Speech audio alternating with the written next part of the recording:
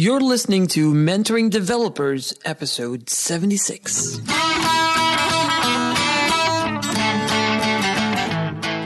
Welcome to Mentoring Developers, the podcast for new and aspiring software developers, where we discuss your struggles, anxieties, and career choices. And now, here's your host, Arsalan Ahmed.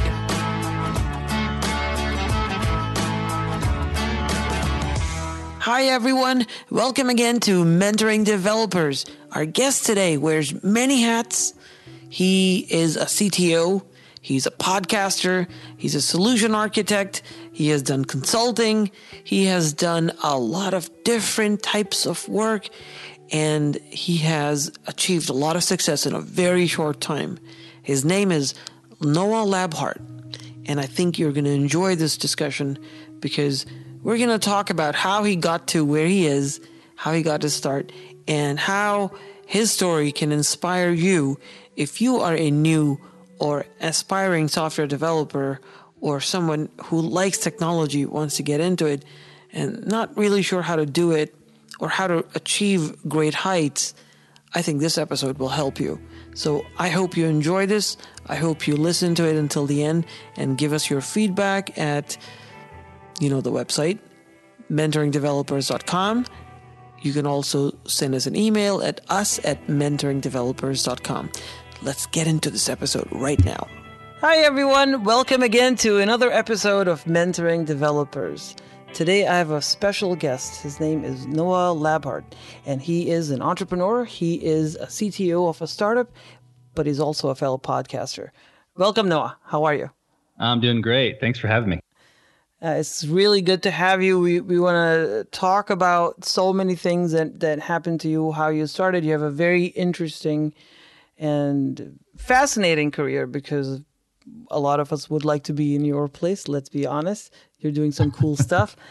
But what I want to start with is something that happened to you, something that was pivotal. And let's talk about that. What is the thing that happened?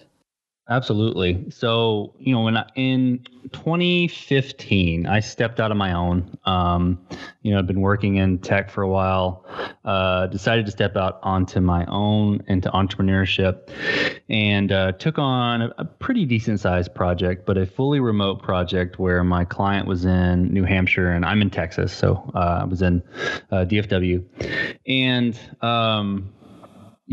brought on a few developers to help me to build a sort of online platform with mobile apps for a salon.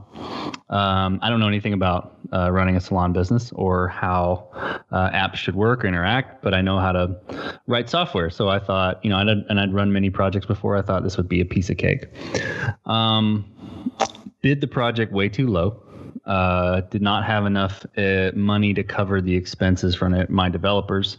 Worked for a while, got some of the product built and essentially ran out of money and had to go back to the client and say, hey, I cannot deliver this for you. I can't get it developed. I can't develop it by myself. I can't deliver it for you the way that you want it in the budget that we allotted. And that was my fault. And I tried to give her all the code that I had written as something for what she paid for, and she didn't like that at all. So, we started to talk about legal conversations, about getting lawyers involved, and ended up I had to refund all of the money that she had paid me from my personal savings. And that was my first project out of the gate into the entrepreneurial world. So it was a tough start. Tough start to get out into the world. But I learned so much from that experience. I would never want to do it again, but I learned so much that helped me throughout the years. Okay, so for listeners who are listening to us or viewers who are watching right now, and they're not really sure exactly the parameters of what's happening. You're talking about going out on your own, starting a consulting company. Mm-hmm. And in that consulting company, there's companies out there that they need need some work done, so they could hire another firm or another person to do it. And now you're starting this new company. You have people that are working for you, and together you're building this thing for somebody. They're paying you for that.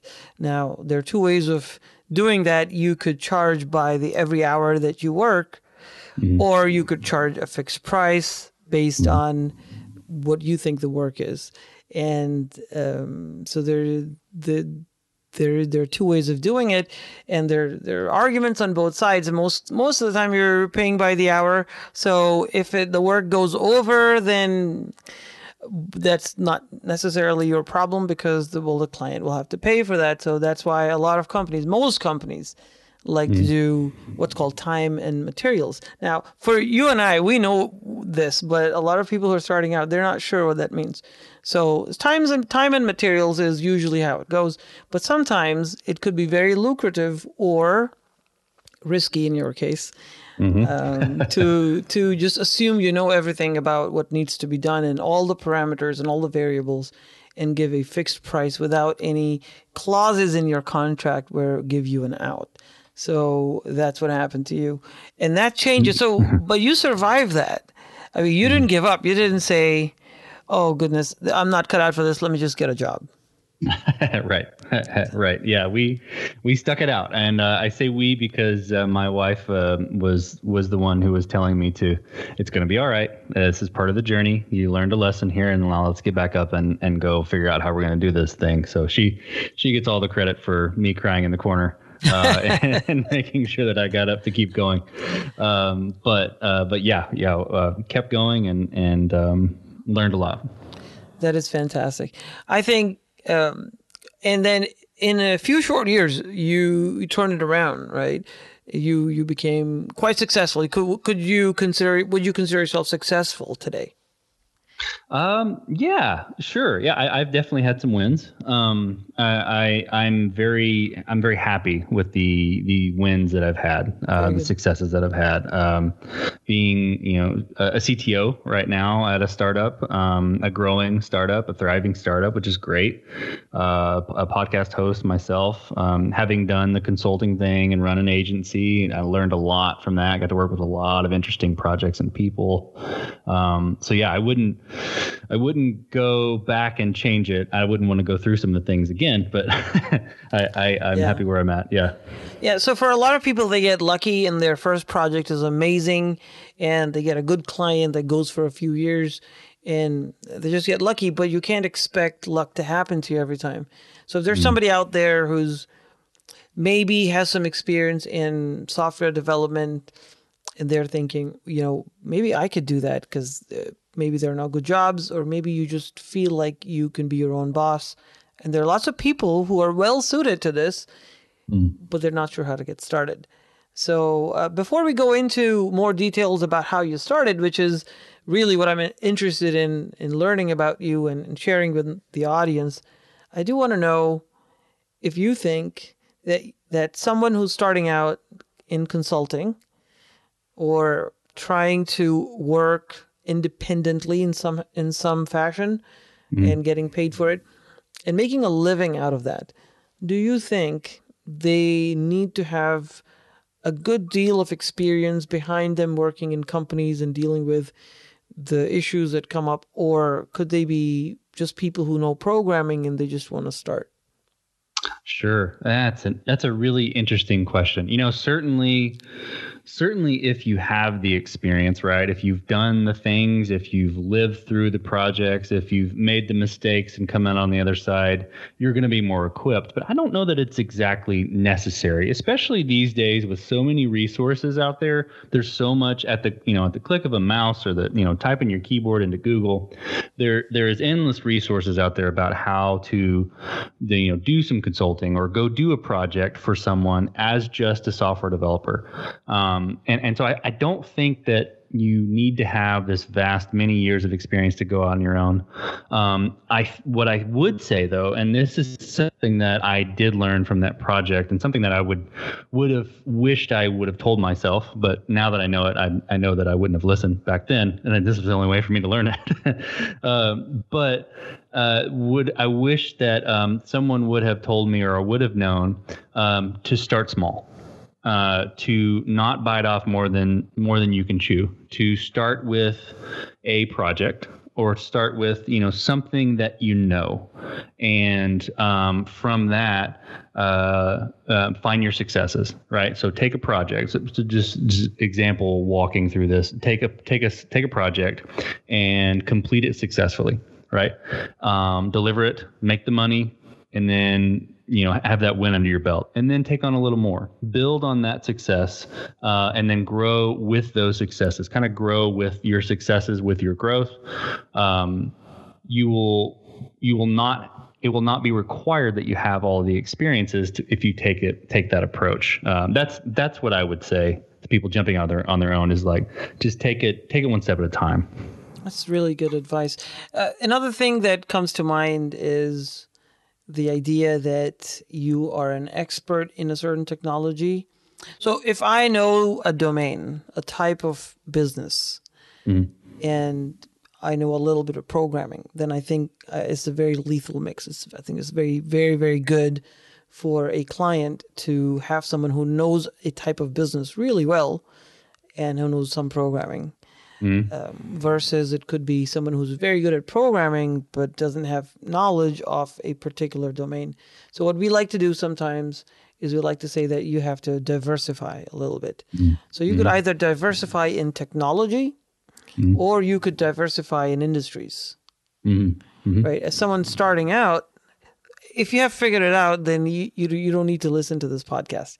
But the people that I am concerned about are people who haven't figured it out. So what do you say about that? Is it a good idea to focus on a technology? Because what can happen, I can tell you, you can talk to a customer, or you can go to a business conference or some place. Somehow you found somebody who has a problem and they don't know how to solve it, and you can offer a solution to them. If they are completely blank and completely not really versed in technology, or they don't have any technology, and you're just creating new technology, then you could use whatever technology that you're good at. You could be a PHP developer, for instance, and they won't care. But if there is an existing business with an existing infrastructure, let's say they're a Java shop and they have all of their investment in Java, and but you don't know Java. Maybe you're a Ruby developer, and so at that point you can say, "Well, I'm sorry, I can't do this because I don't do Java." Or you could say, "But I have expertise in your domain, so."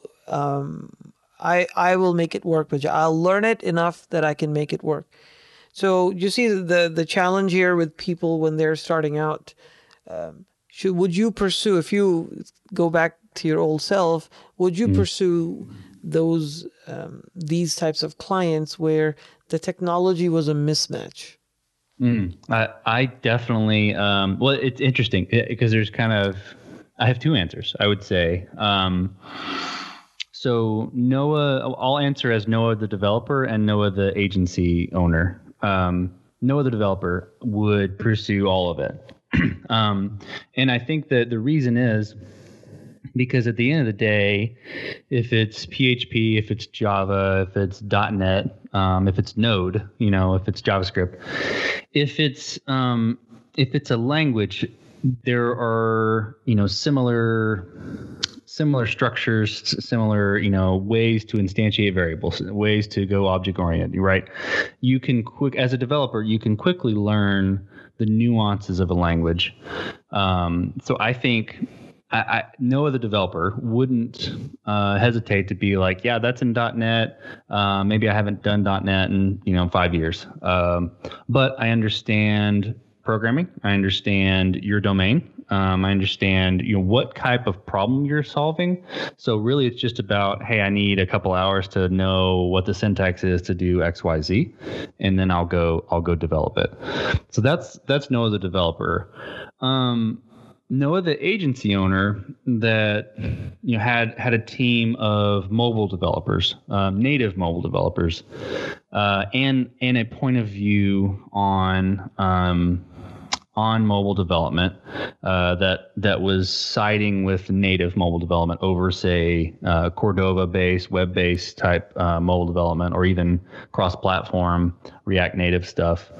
Would have pushed towards clients that were either native only or wanted to go native or were okay with native. And that's because that's the team I had.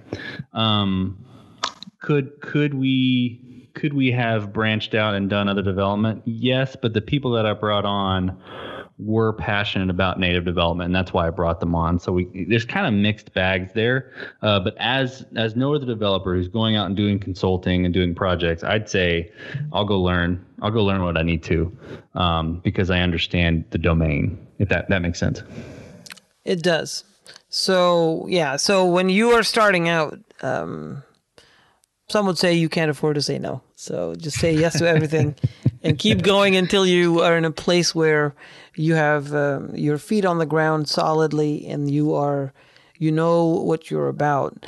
There is a very good case for specialization, because sometimes that helps you differentiate yourself from the crowd. Right. If you are a developer, then you are one of millions of developers, and there's nothing special about you, right? Mm-hmm. But you have to, if you say you are a developer for insurance companies, or you develop a certain type of application, maybe you create courses for universities, and maybe not a programmer per se, but you use technology to create courseware. Mm-hmm. That's very, very specific, and then you can target that. So there's some benefit in that. But when you are starting out, you shouldn't be wedded to a technology, right?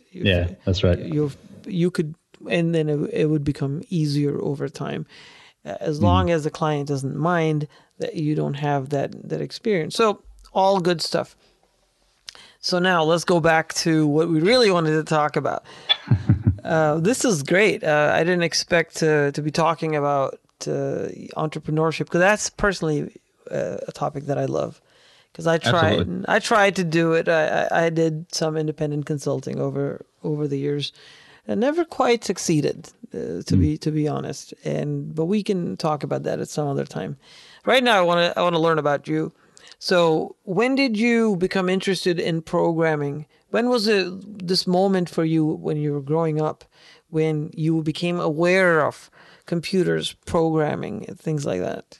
Sure. And it's interesting. I actually didn't get an actual computer until I was a junior in high school, and didn't do programming at all, really until the middle of college. So I got into school and started off doing computer engineering at Texas A&M. And was doing basic engineering courses, and was not too focused, I'd say. We'll put it in a nice way. Not too focused on going to class these early years. Didn't do too well. Ended up changing majors to applied mathematics. And it was applied mathematics towards computer science. It was really math. I hadn't taken any programming classes yet, but I lived with a computer engineering major. One of my really good friends, name's Rylan Barnes. He's a successful tech entrepreneur, and I would watch Rylan code in our dorm room. I would just create things. It could be something that was a little artistic, or it could be, he built a textbook trading website for the A&M campus.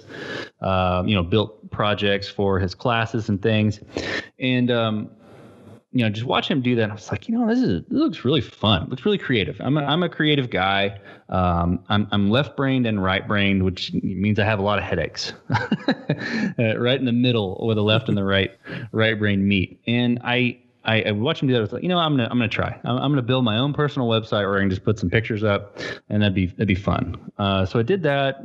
classic HTML, JavaScript, CSS stuff, and got real nerdy with it. And it was really fun. Then I started taking in some of my computer science minor classes, did some Java, did some C++, cut my teeth on that, and I just really loved it. It made sense to me. Made sense. So once I started doing that, I really started getting into the coding aspect of my minor. Got to my senior year and was getting ready to graduate with an applied mathematics degree. And I was like, I don't want to go be a professor. I don't want to go get my master's in math. I don't want to go be an actuary. I don't want to do any of that. Statistics was really interesting to me and still is, but I didn't want to go do that full time. And so I decided to stay another year and get a computer science degree as well. And go through the full gamut of the senior classes. And at the same time, I was also working as an intern with Hewlett Packard. And so I was doing .NET development sort of, semi-professionally. So I saw what that job would feel like and look like. And so I was like, I got to do this full time. This has got to be my job. So that's kind of the story where it started. Yeah, that's fascinating. Some people start early and some people start late. But all of us can arrive at the same destination and within a very short period of time. It didn't take you 20 years to be where you are, and so that's really good to know. A lot of people that I meet, they are undecided. Sure. Their majors are not declared. They're not really sure what to do when they're in college. Some people are in high school. A lot of times what I see is that people are just not interested in programming because they've been told by so many people that you have to do STEM and they have to do STEM, and it's just it's a visceral reaction. Like, I'm not going to do what I'm told. But I see that with my daughters, by the way. I have small daughters, and when they were young, I had some influence in them when they were younger. And my daughter started programming with Scratch when she was 5. But now she's 10 and she's done. She's done with that. But potential. I see she has potential. I see other people. It's so much potential, but they don't see the point of it. And then part of it is because I'm telling her that's a good thing, so she has to not do it. Right. Right. But it is a good thing, folks, because the world is becoming.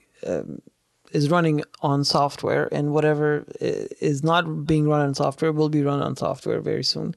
So if you're in high school, if you're listening, you're in middle school, high school right now, by the time you're working, you should know some level of software development. It may not be programming, maybe something else, but whatever it is, you need to deal with software. So if you're in on it, if you start, that's what I tell everybody. If you start at 10 and you start working through anything you want to do, but it's in this case programming and making software, making things using computers, then by the time you're 20, you do 2 hours a day. 2 hours a day.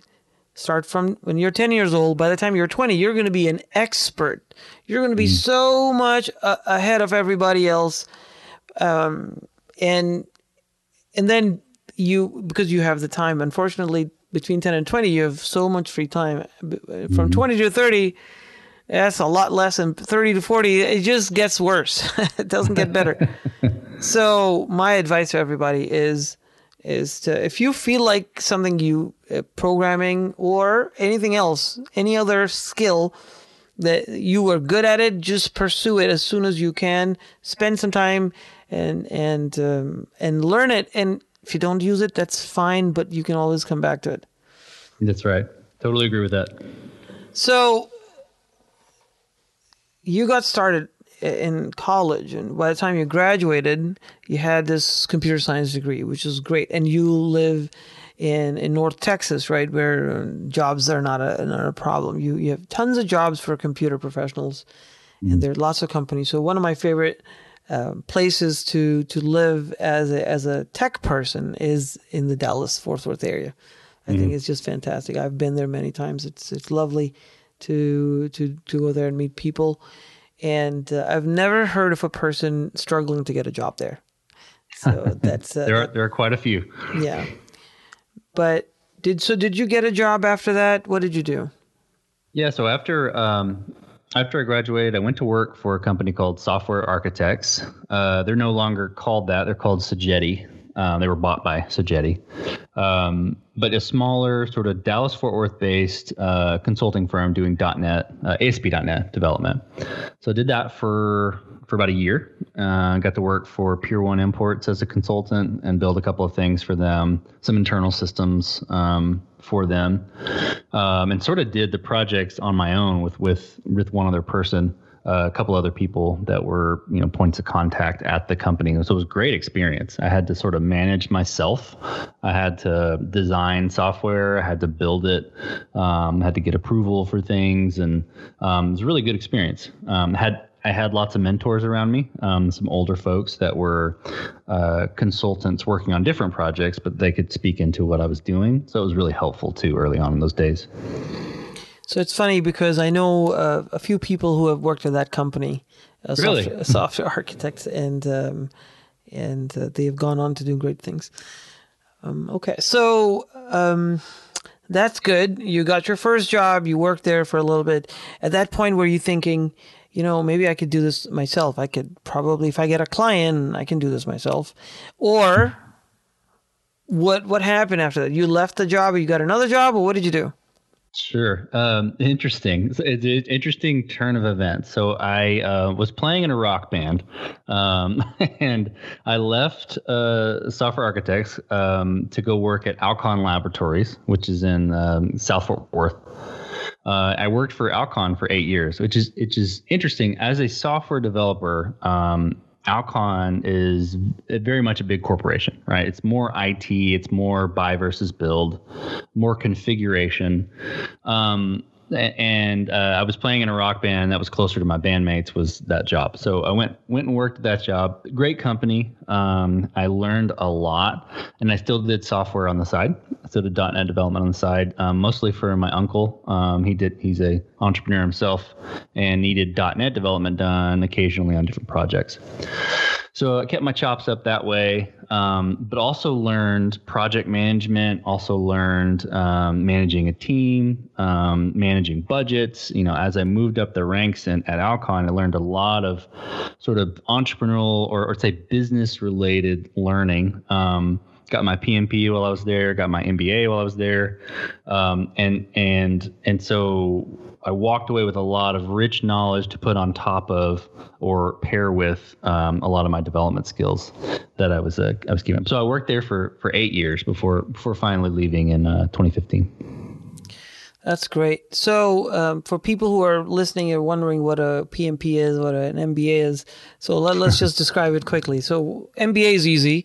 You're Sure. getting a degree in business administration. It helps you manage teams, I suppose, in larger corporations. And PMP is a certification where you are, well, why don't you describe it? Sure. So PMP is a project management professional. So through the PMI organization, Project Management Institute.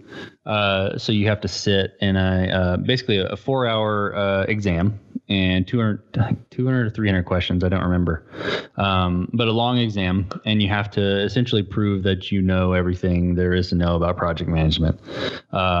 And you study the PMBOK. That's what it's called. It's a Project Management Book of Knowledge.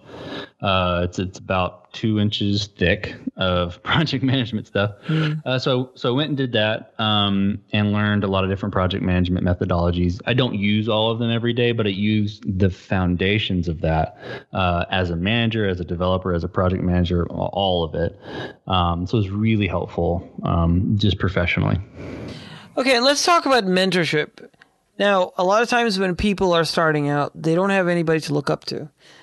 Usually your dad's not a programmer, right? Usually what happens is you're just starting out, and you could be the first one in to go to college in your family, or you could be the only person who's interested in technology. So what would be great if we had a system of mentoring new developers where when you start at a job, there's an organic group, or maybe it's a very systematic way of mentoring people where they can, let's say, for the first 6 months or a year, someone is assigned to help them along, make sure they're successful from the point of view of the developer, not the point of view of the company, because that's what usually happens when they assign you a person is supposed to watch over you and not to help you. So that's the different attitude. Did you have any kind of experiences like that where you had some kind of mentorship, somebody you could look up to, talk to, and would guide you? Sure. I did. They were different. It was different every time. When I was working at Software Architects, there were some senior consultants there that really kind of spoke into, how the things you want to look at and learn and pay attention to be successful as a consultant. And not only just as a consultant for Software Architects, but as a software architect for corporations or as a software architect for building solutions. So they were able to speak into that early on. For me, when I was at Alcon, it was a little more my managers ended up being my mentors. A couple of managers were really influential in some of the things that I went to do and to learn. Chris Gianetti at Alcon Laboratories is one I can mention. He definitely pushed me towards the PMP, towards the MBA, and gave me a lot of opportunities to say, okay, I want you to go figure this out because I know that you can. I'm going to help you along the way. I'm going to coach you. I'm going to ask you the right questions to get you thinking. But he definitely put me in the right places and introduced me to the right people to where I could make a name for myself.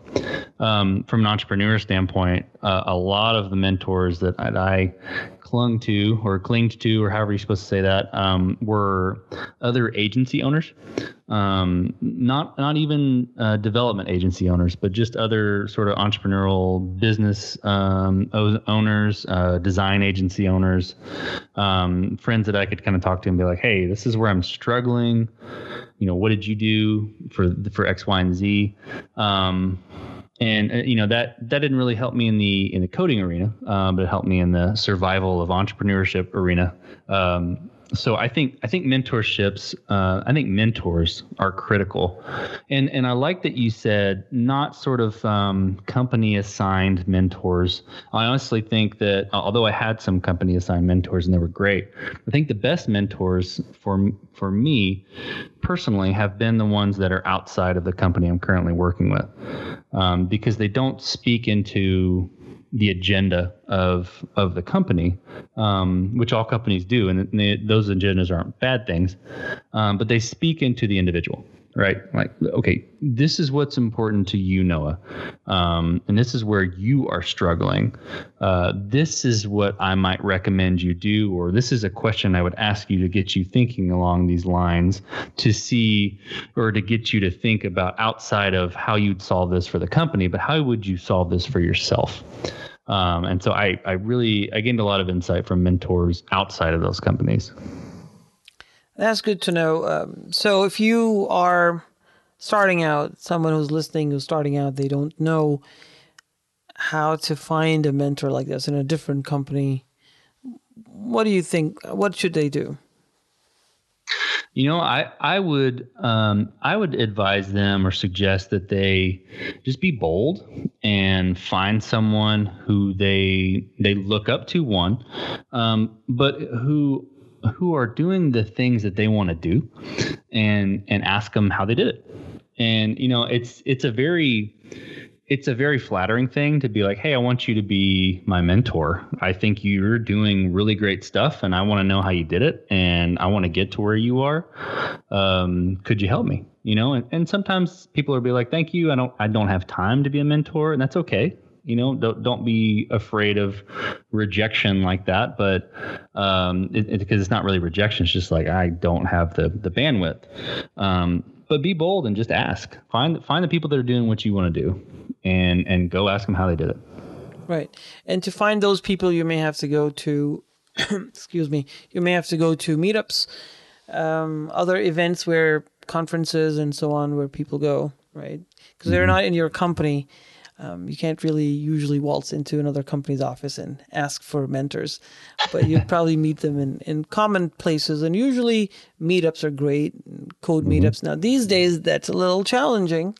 Sure. But because we are trying to avoid having these live meetups or in-person meetups.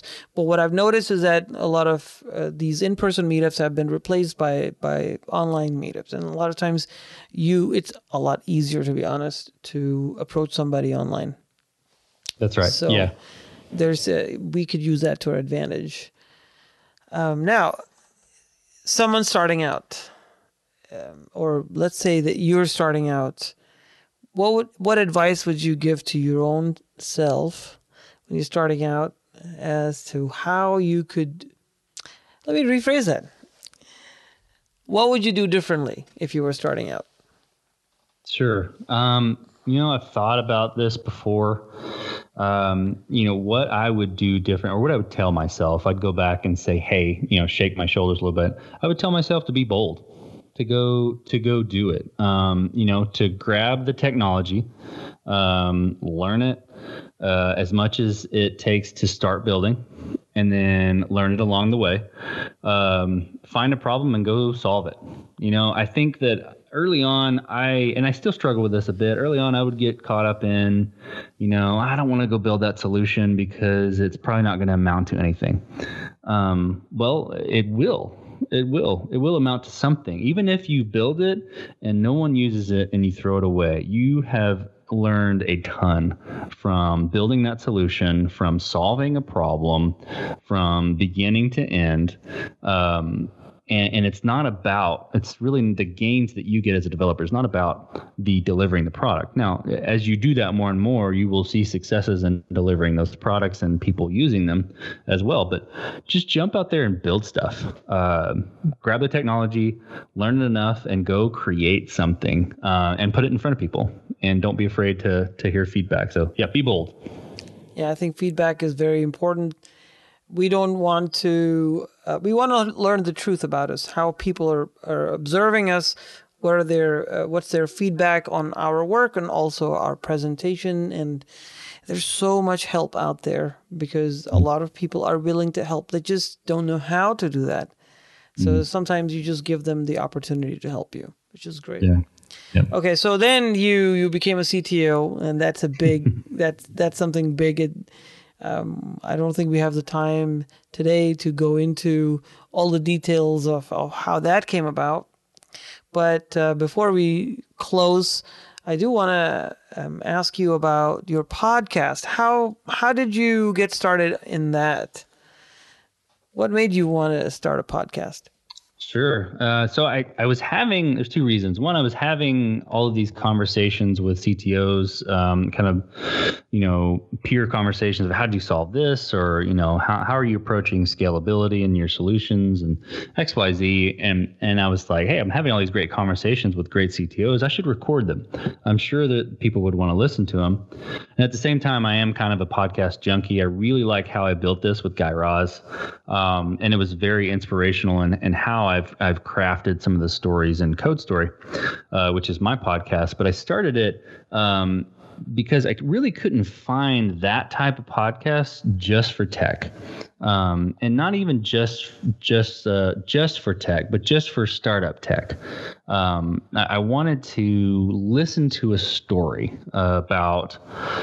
From the CTO's perspective, from the tech visionary's perspective of how they experience the human experience creating products. And tech is a part of that, right? Because as CTOs, as software developers, as tech visionaries, that's our tool, right? That's our hammer. That's our nails, is the technology. So we're going to inevitably talk about technology. But what I'm really after is tell me the human story of what you went through when you built an MVP, when you were thinking about scalability, when you decided to take on some technical debt and use a framework early that you knew you were going to scratch later, right? How was it building a team? Did you run into any bad eggs? How did you go through that, right? What would you go back and say to your former self, or what would you go back and do differently now that you know what you know? But it's really about that. It's like the human side of tech tech development early on in a startup. So I didn't see a podcast out there like that. So I was like, I'm going to go do it. I'm going to go build it myself. And see what happens. And so now we're 40-ish episodes in, and it's really fun. I get to have the most the coolest conversations with CTOs about the stuff they've built and learned about their stories and what they were feeling, how they approach different problems, and it's really fun stuff. I think that's always a good reason to scratch your own itch when you're starting out in something. And this is how this podcast started. I wanted it to exist, so I made it happen. It's a very good reason. I like it. People who are listening to this right now, I was listening to you attentively. Hopefully people are also paying attention. So you mentioned a couple of things. We want to make sure we untangle those terms. You said MVP, and there was something else you said that I don't remember right now. But an MVP is the minimum product that you want to build for a new idea, or maybe a startup company that solves the smallest set of problems, but it's proves the concept, right? The idea That's is that right. so that you're not wasting time building something massive that nobody wants. So that's what MVP is. Mm-hmm. And there was something else that I don't remember. I should have taken notes of that. But with this podcast, one of the goals is to explain every term, because a lot of times we throw terminology expecting people to know, and that is good. I know it and you know it, but new people get intimidated by that. And you would be surprised how many people have told me that this has helped them tremendously. When they listen to my podcast, they know that they will get all the content, but we will explain it a little bit, so it won't be so mysterious. So yeah, that's great. That's good, and I'm glad that your podcast is doing well. What's the website where they can find it? It's codestory.co, or they can just search Code Story on any major podcast directory. Code Story. So if you're listening to this and you'd like to know how people design their architecture, I suppose, for startup companies, if you're interested in startup culture and tech around that, I'm sure that you will enjoy the podcast Code Story. And you're in a rock band, so for me that's very interesting, because I'm not in any band. I'm not very good, but I'd like to play guitar. So what do you play? Sure. So I've played guitar for 16 or 17 years now. So I played lead guitar and I was backup vocals. Our band is actually still on Spotify, so you can check it out. It's called Withheld. It's like a female-led hard rock band. So it's like an Evanescence kind of thing. But yeah, we're still out there if you want to check it out. Yeah, that's good. What kind of guitars do you have? I have some hanging on my walls right here. I have a PRS McCarty 22. I've got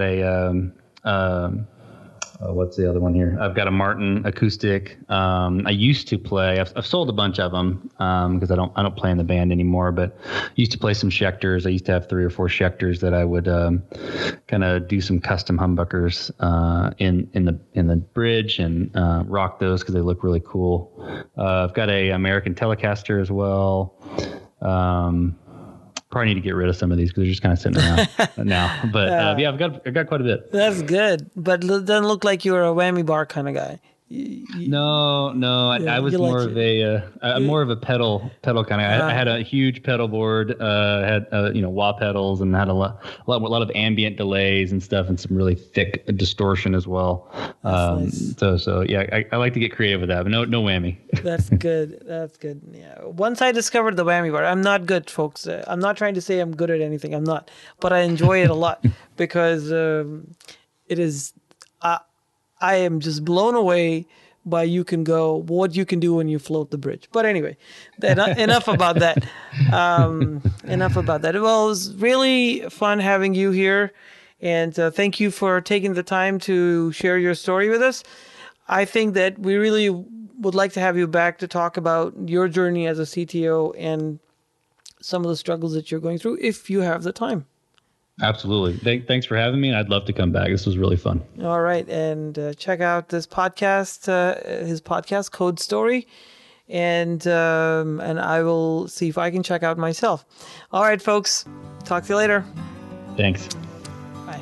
If you are a new or aspiring software or web developer, I highly recommend you listen to the Mentoring Developers podcast. I've listened to most of the episodes, and I was fortunate enough to discover it early on in my education. I was looking for a podcast, something audio only, that I could listen to while I was exercising each morning, and all of the other podcasts that I found were far too technical and frankly just over my head. I didn't understand what they were talking about, and it was just very discouraging. So when I found the Mentoring Developers podcast, I felt a lot better. It made me feel a lot more confident, a lot more comfortable, because the Mentoring Developers podcast is speaking to people like me who are very new to software and web development and trying to make their way and trying to understand all the different technologies and tools and words that are unfamiliar. So it's a terrific resource for anyone who is just getting into this field. And also the host, Arsalan, is providing a service which, as far as I can tell, does not exist. His podcast is one of a kind, and he has done a terrific job with it, and I'm very appreciative of the podcast. It's a service to the community. So I highly recommend you take some time and enjoy and learn from the Mentoring Developers podcast. Introducing Wondersuite from Bluehost.com, the tool that makes WordPress wonderful for everyone. Website creation is hard, but now with Bluehost, you can answer a few simple questions about your business and goals, and the Wondersuite tools will automatically lay out your WordPress website or store in minutes. Seriously. From there, you can customize your design, pick your brand colors, and add blocks. No custom theme or coding required. You'll get content suggestions that you can keep or revise, and with Yoast SEO built in, we automatically help you get found in search engines. From step-by-step guidance to suggested plugins to an AI-powered help bot, our built-in tools make WordPress wonderful for everyone. Whether you're a beginner or a pro, you can join over 2 million Bluehost users. Go to bluehost.com/wondersuite. That's bluehost.com/wondersuite.